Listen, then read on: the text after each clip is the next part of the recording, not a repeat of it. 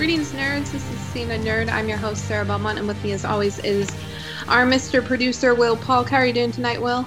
Doing well on this Marvelous Monday. You always say that whenever Marvel drops news, and then we record. Yeah. Hey, I did not expect that today. That was quite the nice little drop thing to see whenever I open up the cesspool of Twitter on Monday morning. Yeah. I didn't open Twitter. I opened YouTube, and then I got a little bit bored at work, and I started to realize that something dropped, and there's something though that disappointed me, because when I searched YouTube for this trailer, it was conveyed to me as a Eternals teaser, which it was. Yeah. But and I think it's great to have that whole to pay respect to Stan Lee and the story that we've all been a part of for the last decade, more than a decade. Yeah. And I think that's great. However, I clicked because I wanted to see more Eternals. Like, that teaser was seriously a teaser. And they're probably holding back. They're probably not going to get something until the end of the month, but I definitely want more. Yeah. Oh, I completely agree. And like you said, I wasn't expecting that to drop today, but then of course I was looking at the calendar. I was like, oh yeah, this is like the anniversaries of all those great Marvel things, and so it was a nice, looking back, but then just to look ahead as far as Phase 4 and the Eternals. I mean, it's just epic. I still haven't watched Nomadland yet, and that's a film I do want to check out. Just a little teaser trailer in and of itself was like, oh yeah, I could only imagine how good Nomadland was and how this film is going to be. I mean, it's just wow. Yeah. So we're getting Black Widow in July, Mm-hmm. Shang-Chi in September, The Eternals in November, Spider-Man in December, and then we're getting next year Black Panther 2, Wakanda Forever, Captain Marvel 2, The Marvels. And of course, because this is Phase 4 after all, we have to tease Fantastic Four. Exactly. We got to tease that. And John Krasinski and Emily Blunt better be.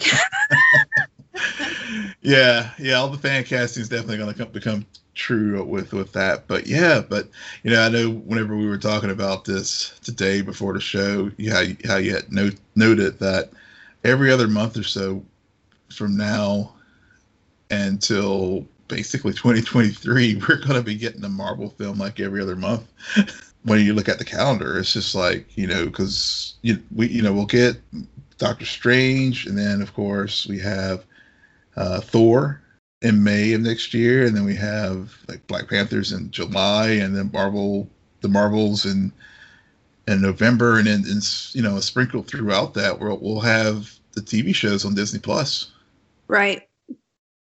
Don't sleep on the TV shows, because that is the content that we've been provided early on this year, and it's stellar content. Yeah. And I think I made this comment on a podcast. Going from being able to, on a weekly basis, have an hour or maybe a half hour with these characters and this story, to just getting a 2-hour movie, I question just kind of like some disappointment, just because it's 2 hours at the end of the day, or 2.5 depending on how long, but still, like, there is something to be said about weekly entertainment.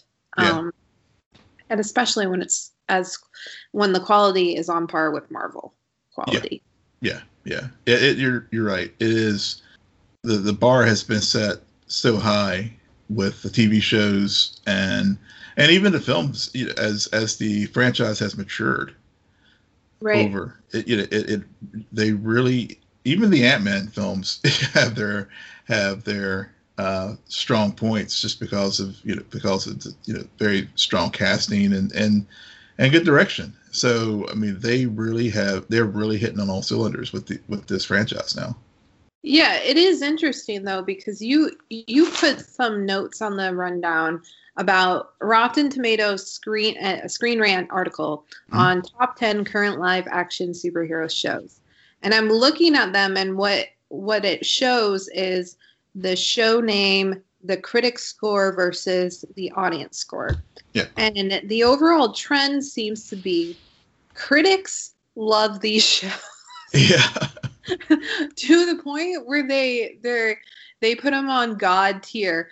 Audiences very much consistently like, it's all right. Yeah. I mean, the closest one I would probably say is The Boys. Yep. Doom Patrol, not enough people are watching. That's the only reason why there's an audience score of 70. Yeah. Same with Black Lightning. Not enough people are watching because it's not good. Okay. Yeah. Did beat Supergirl, thank God.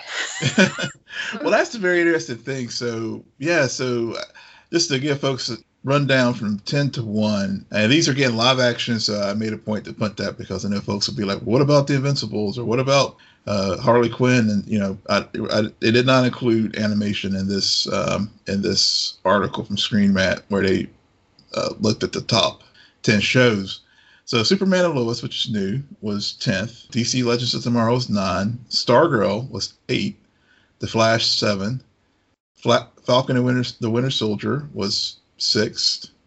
Supergirl was 5. The Boys 4. WandaVision 3. Black Lightning 2, which was really surprised me. I didn't realize that its critic score was that high up for Rotten Tomatoes. And then Doom Patrol was 1. But you're right. It was like the only one on this list where the audience and the critics were about synced were The Boys. And then I was curious. I did look to see what, for example, why like a show like The Umbrella Academy, which did have a lot of buzz audience wise, where it ranked. So its audience score was 87, but the critics score was like only 80. So like The Boys, it was that was where there was where the audience and the critics were sort of close, but it was the one show that seemed the audience score was higher than the critic score. Very, very interesting, and especially Falcon and Winter Soldier. I thought that a lot of people were watching it, and WandaVision outscored audiences wise that. But then again, those shows, very good. Yeah. Different peaks and valleys, I'll say that. Mm-hmm. Because I think WandaVision started slow towards then as it really built.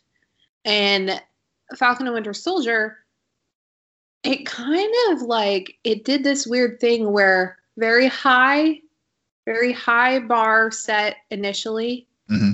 Then it like peaked. And then I'm not going to say it slumped because it didn't slump. It just went down just a little bit and then it ended. Yeah, I think it's safe to say it plateaued. I think this plateaued. Yeah, I think that's a safe way of.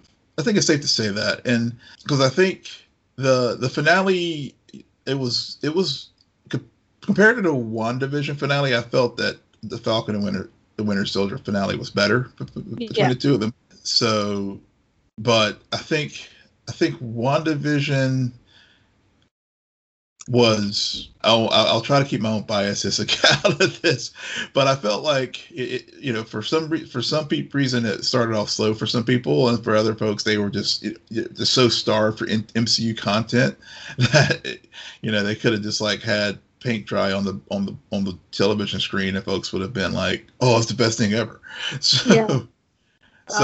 So I think WandaVision may, over time, as we discussed last week on our podcast, over time, we'll really get a sense of like which one of these two shows, at least the first two out of the gate with the MCU,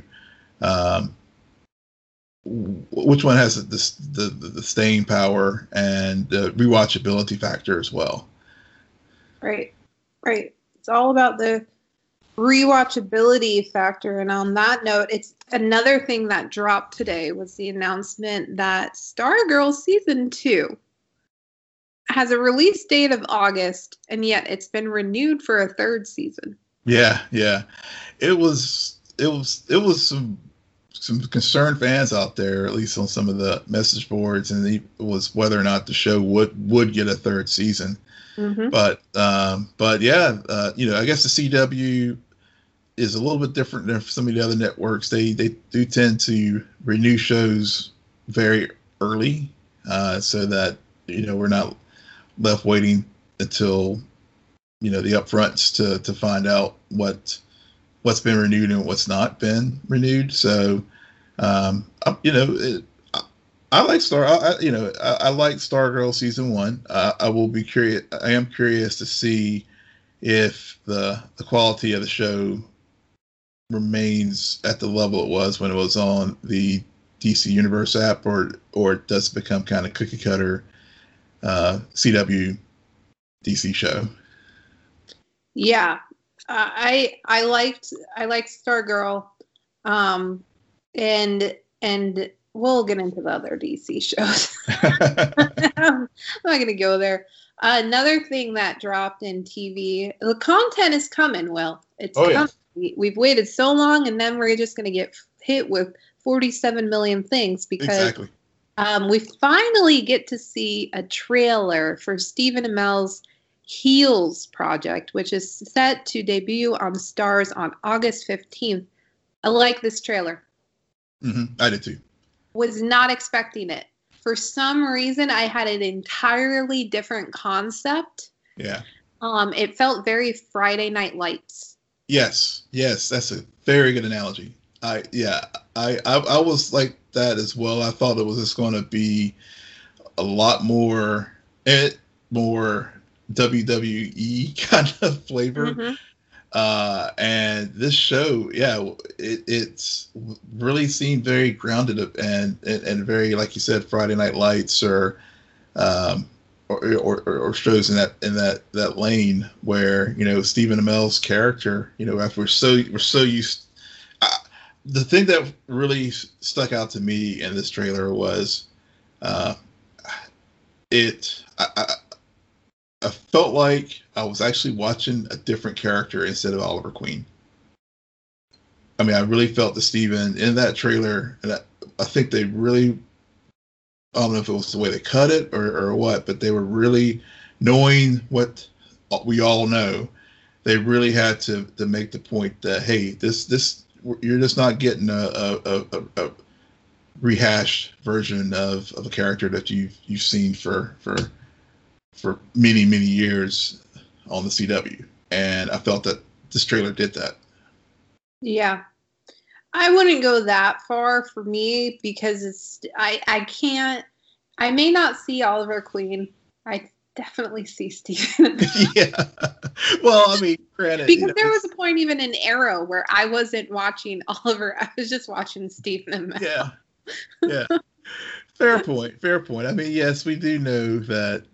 Yeah, he was moonlighting quite a bit in the ring while he was on the show, but I think the dramatic beats were the ones where whenever he was like, "Look, I'm a lawnmower repair salesman," he's trying to convince his family about allowing him to restart this this local wrestling show that's in Duffy, Georgia. So it was just like and it reminded me of like seeing some of the local cable access wrestling shows here locally, where back in the day they would they would be like the as folks worked their way up the ranks, and that's what I kind of got that vibe from this show too. It's just like, oh yeah, we had this wrestling league in our neighborhood, and it kind of went on bad times and stuff, but we're going to build this thing back up. Yeah. If anybody's curious about what Will is describing, I think a good tutorial is the movie The Peanut Butter Falcon. Hmm. They touch on that kind of underground wrestling scene. But other non-superhero related but TV news, Alexander Skarsgård will join the season 3 cast of Succession, which this just further proves we're going to get a season 3 eventually. Yeah. So great news there. DC fandom announcement with a 2021 date. Yeah, it's going to be October the 16th. Awesome. Hopefully it's more like the first fandom and not as much like the second fandom event. Yeah. So I have to ask you what, and I'm doing the lawyer thing, ask a question I already know the answer to. So what's the big thing you want to see out of the fandom event? So I'm going to do the devil advocate thing where I'm thinking about what you think I'm going to say, which I think I know what you think I'm going to say. Mm-hmm. Which I wasn't going to say that because I don't need more The Batman. I really, honestly, I haven't watched that trailer in a while, which is a good thing because the more you watch that trailer, the more you're like, okay, I see what's going on here. I honestly don't. I want something to, whether it's a TV show or a DC movie, that's not the Batman. And that's the only way you can pronounce that title, by the way. I don't know if they told you guys that at fandom. They told me that, though. Okay. But I want something to come out of the woodwork and say, Sarah, you need to be a fan of this and get on board with this because this show or this movie is going to change everything. Black Adam. See, that I don't think that project can do it because I still don't believe it's like to go to the other piece of news we got to cover. Yeah. When I heard Noah Centineo left a project, I was like, I knew it. I'm gonna tell Will he left.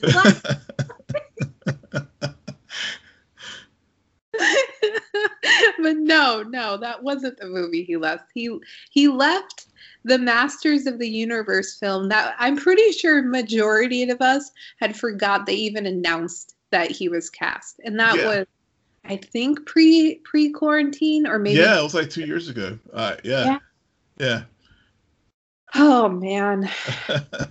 So, but maybe, just maybe, fandom is gonna have a Green Lantern tease because Finn Wittrock has been cast as Guy Gardner in the HBO Max series. Yeah. So that was some news that dropped, I think, Friday, that he had been cast, and of course, I think a lot of folks know him from American Horror Story, and but yeah, the Green Lanterns. Whenever they first announced this series, I was wondering where they were going to go with it, and it looks like it's going to be more of an anthology type of show, given that there's been so many different people to play to have been a Green Lantern and really get into the Green Lantern core itself, because in addition to Guy Gardner, which was thought that was interesting coming out of the gate, that was the first casting they announced. I guess but I think they're going to start with Alan Scott, who was the Silver Age Green Lantern, and then work their way forward. But this is, basically HBO Max is going to just become the hub of. It's going to become the mega DC hub. I mean, even the CW shows may end up over there at some point. Well, hopefully it'll increase the quality. Yeah. I mean, you definitely, if you go from CW to HBO, you have a different target audience. You do. Well, and also even talking about going back to our Rotten Tomatoes listing. I mean, for example, Superman and Lois. It definitely has more of a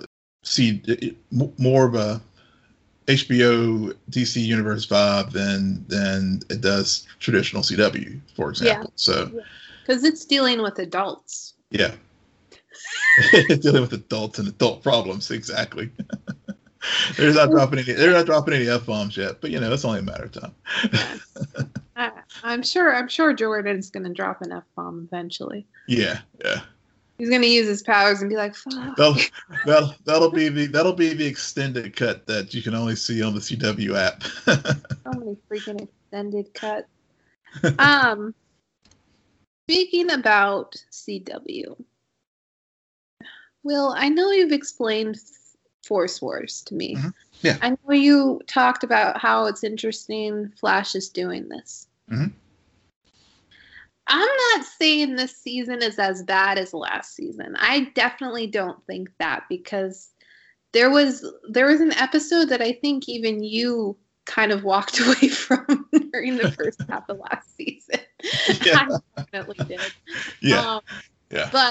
But I am still struggling with the Flash, and I always go back and forth where I like an episode and then I don't like an episode. I like an episode, I don't like an episode. I was surprised by the Chester episode. Yeah, I was too. Because I was thinking, oh, this is just going to be a filler episode. But as it progressed, I was really entertained by that. But then what I don't like is then all of a sudden the following week, no Chester. I'm like, what the heck? And it's just this, and then the whole Frost storyline, like, seriously? and there was also something I noticed in the last two episodes, because the last two episodes had a lot to do with Barry, his mom / Speed Force. Mm-hmm.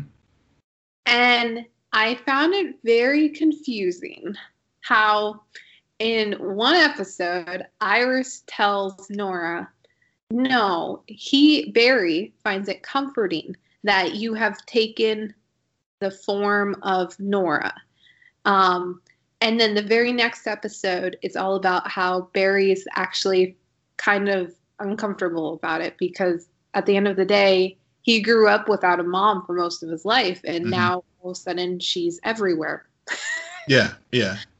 So I was just like, you made it a point to have Iris say that, and then you completely contradicted her in the very next episode. Well, even in that, I mean, when Iris said that, I mean, Barry was looking at her like, what the hell are you saying, woman? I mean, he because... was in a coma or something, though. No, not this... Well, there was... But when he came out of it, I mean, I know there was the whole issue with him having to... they had to put him in stasis because of the issues that happened with the mirror universe and all that kind of stuff. But once he did come out, and then Iris was like really encouraging Nora Speed Force to come live with them and all those kind of things, he did have a look on his face like, are you serious? Right. And so, but to your point, I mean, it's funny how in typical Flash fashion, I mean, they did go from very like, it's a bad idea, to like, oh, I'm loving, yeah, come on, we can make this work, and the quick resolution, and which that's that's just to be expected with this show. I mean, I just know that's just baked into that's just part of his DNA at this point. So what are your thoughts about the Flash this season? Like you, the Chester episode, actually, that was the episode where I was like, I like this character now. Mm-hmm. It really was like, why did it take them so long to give us this? Because because beforehand I just felt like he was just Cisco light. Whenever they needed to send Cisco off to Atlantis, then they'll just have Chester play the guy in the chair with the wisecracks and names and all that kind of stuff. But really getting into his background and about his father and building it around the whole Force Wars storyline, I thought was to me, that was one of the highlight episodes of this season, even with the sometimes contrived 90s bits. Yeah.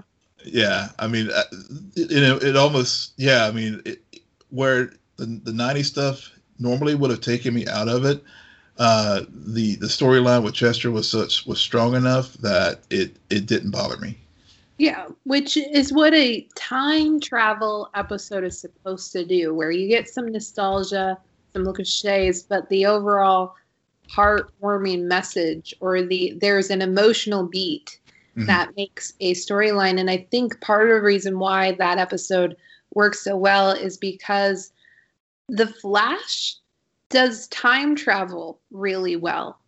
But because Barry has screwed it up, it's kind of like we put him in jail and said, even though your show works really well with time travel, you can't fuck us up anymore. So, no. Yeah.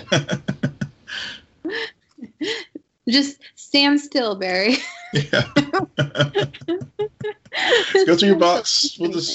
We'll knock you out. We'll do something like, where you just can't mess things up. Can't mess things up. Well, yeah. Maybe he could mess things up for the better.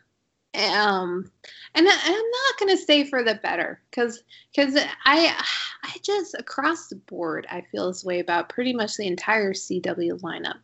That woman isn't even working for me at the moment. And it's nothing to do with Batwoman herself. Well, yeah. Well, just one last little point to close before we close out The Flash, and I want to hear your thoughts. I'll post this to you because, as we were talking about WandaVision earlier, and people atoning for their crimes. So whenever, and I know I had bookmarked this to talk to you about this a few weeks ago, and I wanted to hear your thoughts about it now, comparing how now we have Frost being on trial for the things that she did in prior seasons, and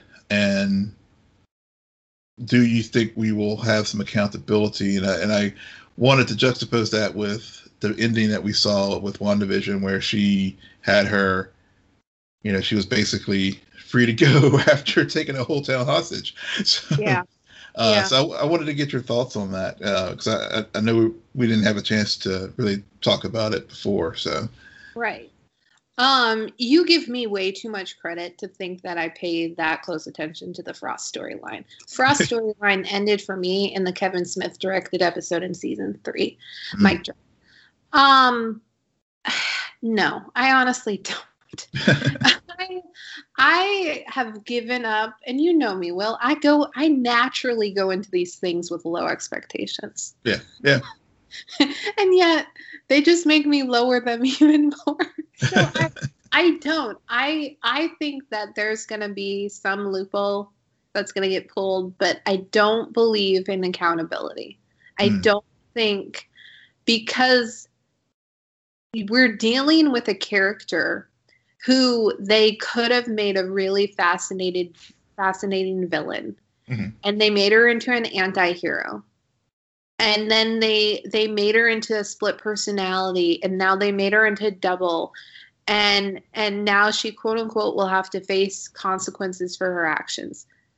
I don't buy into it. Why would they have made her a hero only then for her to have to atone? Like, I don't see them doing that. Yeah. Fair enough. And I mean, I feel the same way. I was just curious to see if you had a contrary thought, but that I was frustrated by that.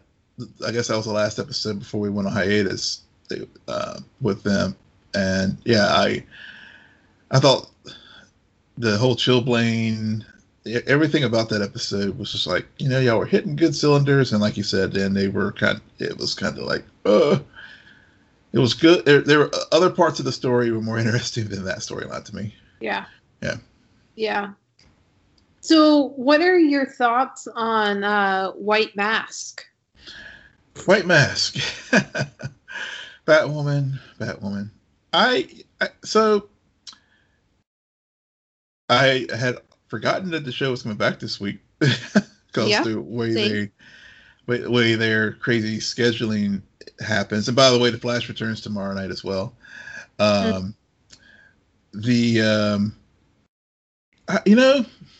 It was a serviceable episode. I liked aspects of it.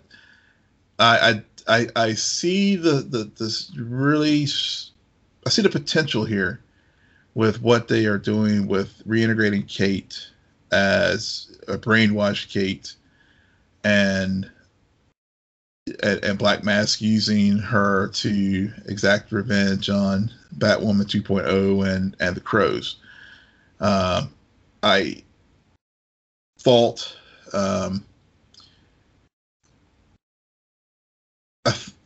I thought that the episode has given Alice purpose again. Okay. Because again, and even though it's a different actress, I think that obviously I think Alice on some level recognized, I don't know if it was through the fighting style or what, but maybe that she knows this person from somewhere. So and another thing too that will probably happen is obviously with these, whenever you have these brainwashing things, you're going to have those memory fragments starting to come back. So, so when we do start to get Kate coming out of the brainwashing, and her interactions with Alice in particular, I think there's some good story beats that they could pick up from the first season where they really had that relationship be the foundation of the show. Move that forward in a different way. Right. I just want to say I told you so. I knew it. I knew as soon as Roman brought up his daughter a few episodes ago that was somehow going to be like the new Kate Kane thing. Yeah. And that's what they're doing. They've used Enigma to brainwash her and thinking that she's Roman's daughter when really she's a deformed Kate Kane. They still need to explain why Kate. They did not do a very good job about explaining exactly why Kate, and he clearly has a vendetta against Jacob or Commander Kane because he's gotten Commander Kane on Snakebite. Yep. And I agree with you. This episode is not bad at all. It's very serviceable. It pushes a lot of things forward. It sets us up for like the remaining part of this season. I thought it was very, very strange how White Mask was like, "Where's Batwoman? Oh, here's Batwoman." And then she fights her. Alice comes in, hits her, saves Ryan. Ryan bails, but it was like White Mask let Ryan also just leave. And I'm like, wait a second, who are you after? Right, yeah, that's a good point. Whoa. you could have just, after you finished Alice, you could have just gone back to Ryan because Ryan was still out. Like, what's happening here? Yeah. It's so weird. Yeah. It was, and there was another awkward part of that sequence where Ryan has to like slide underneath a gate. Yeah. And then White Mask just walks around it. Yeah. It's dramatic effect.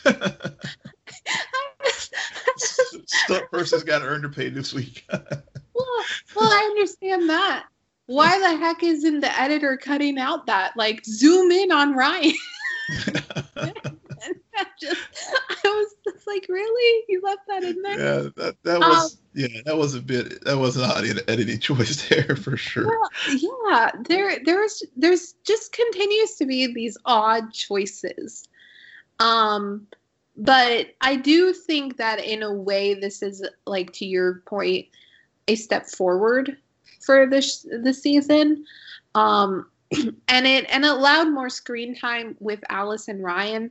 Because I think that's why Alice wasn't working for so much of the season, is because she's a nemesis. Whether she's an anti-hero or just a plain villain, she, at the end of the day, she needs to have more interaction with maybe Batwoman, or just Batwoman's team. Like, she can have her own storylines with Mary. Having her so separated for most of the season, I think that's why it's kind of left us be like, Alice, just go away. Yeah. But Wallace Day, really glad the casting choice because of our favorite show, Krypton. But overall, and then the Sophie stuff. Yeah. Which Sophie's Team Bat. Yeah, which we did call that one. I mean, it was so telegraphed too. I guess that's the thing, that Sophie would basically have to figure out a way to wipe the record. But but I think that piece was telegraphed for sure. But they salvaged it some with her discovering that Jacob is on Snakebite, and then the other aspect of it is when Sophie tried to talk to Mary about it, right? And Mary was in disbelief. Yeah, the Mary Jacob storyline, and now it's kind of integrated Snakebite into it. Mm-hmm. I keep thinking, and this has been me since day one of this show. Who the heck is Mary's biological father? And how is he going to come? Because I know that's a card. That has to be a card they are purposely withholding. And I'm going to be so fascinated when they play that card. And they better play it well. Better play it well. Season 3, 4, 5. Yeah. So Will, catch us up on what's happened with Freeland and Black Lightning. Yeah. So I know we had the Painkiller backdoor pilot a few weeks ago, which I enjoyed it. I think we talked about it on our previous shows, that it was a good introduction to the character, and we got to see him actually in this past week's episode. So basically, it's hard to believe this show only has I think 4 episodes left, including tonight's episode that just aired East Coast time, and so Tobias, of course, has basically been setting everything up to ruin Jefferson. So where things stand now, Jefferson is being investigated for embezzling money from Garfield High, and the FBI shows up at his house to serve a warrant, and so Jefferson's Tobias is continuing to undermine that, and then Tobias is also buying up properties in Freeland, including Jefferson's dad's old property, to build new housing, and for people who were displaced during the Markovian and ASA conflict in Freeland. So Tobias is doing all these things to look like he's the knight in shining armor, doing all these great things for the city. All the while, he's been plotting on how to end the Pierces and the Metas. And so Gamby's girlfriend, not Lynn, who was working on a device, directed energy device, came up with some tech, and Lynn, also with her being a geneticist, was able to target the meta gene and basically create a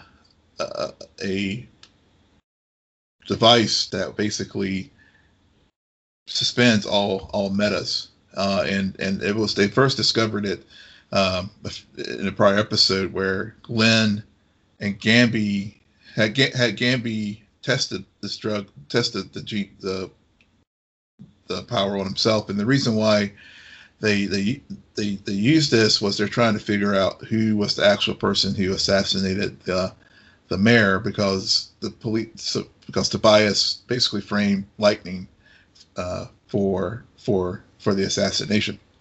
So they figured out, so they figured the gene out and stuff, and so there's that piece. At the beginning of last week's episode, Lynn was having nightmares about freeing the Pierces, the meta Pierces of their meta gene, and then and of course whenever she administered the drug to them, had horrible effects, killed them all, and of course she woke up like, oh God, what did I do? And she went to the counselor to talk about that situation, to get some advice on how integral the Pierce family is to the Freeland, and their being metas are to keeping crime and stuff down. So there was that aspect of the show. Really, we got a little nod to the League of Assassins this week, where Ishmael, who the gang that was taking on Lala's gang as far as to control Freeland, was hired this assassin named Ishmael, and basically his goal is to kill all the Pierces, because if he does, then he'll get entry into the League of Assassins. So he and Jefferson end up getting into a fight, and while all this was going on, Lightning was put into a trap as well, where the police took advantage of her social media account. That again, we talked about that earlier this season, about how that social media that Lightning had set up was definitely going to cause problems, and of course it did. And so, but Lightning was able to get out of it, flying up in the upper atmosphere. And so while she's flying in the upper atmosphere, and while Jefferson's fighting Ishmael, the Tobias executes the program that turns on the dampening field for the metas in Freeland. So all the metas powers were like completely shut off. So Jefferson's in the middle of a fight, and then all of a sudden he's like, with this assassin, he's like, powerless. Jennifer is up in the air. It comes crashing down. Thunder is also in a situation where, she's lost her powers. TC, the guy who's always helping Gambi out in the lab, also lost his thing, so he can't interface to the internet. So it was just like, that was the cliffhanger at the end of the episode. But the real thing that happened at the end of the episode was the other one that definitely left a lot of people talking this week was Lynn was arrested for civil rights violations because of her experimentations on people, Tobias in particular. And there was a scene of her having to, she was getting processed and getting strip searched and had a body cavity search, and there was a lot of discussion among the Black active fandom as far as, was that exploitive in that scene, or is it just how grounded this show is? Because even Jefferson had a similar experience at the beginning of, I think, the third season with this show. So I felt when I watched it real time before I seen people's reaction on it, I was taken aback by it. But at the same time, I did think about how grounded this show is, and how they take on all kinds of different stuff. We've talked about that this season with Black Lives Matter and other things. So it was consistent with what they've done to date. And and like I said, it's hard to believe there's only like 4 episodes left in this series, but they did use Painkiller in this episode too, and really showing the good, how Khalil has come to terms of how to use the Painkiller persona with that was programmed into him by the ASA, to basically whenever he needs to be smart and very tactical. It's the Khalil side, but when he needs to be the enforcer, then he flips it over to the Painkiller side, and it was a very little funny bit where they were trying to get some information from one of Tobias's toadies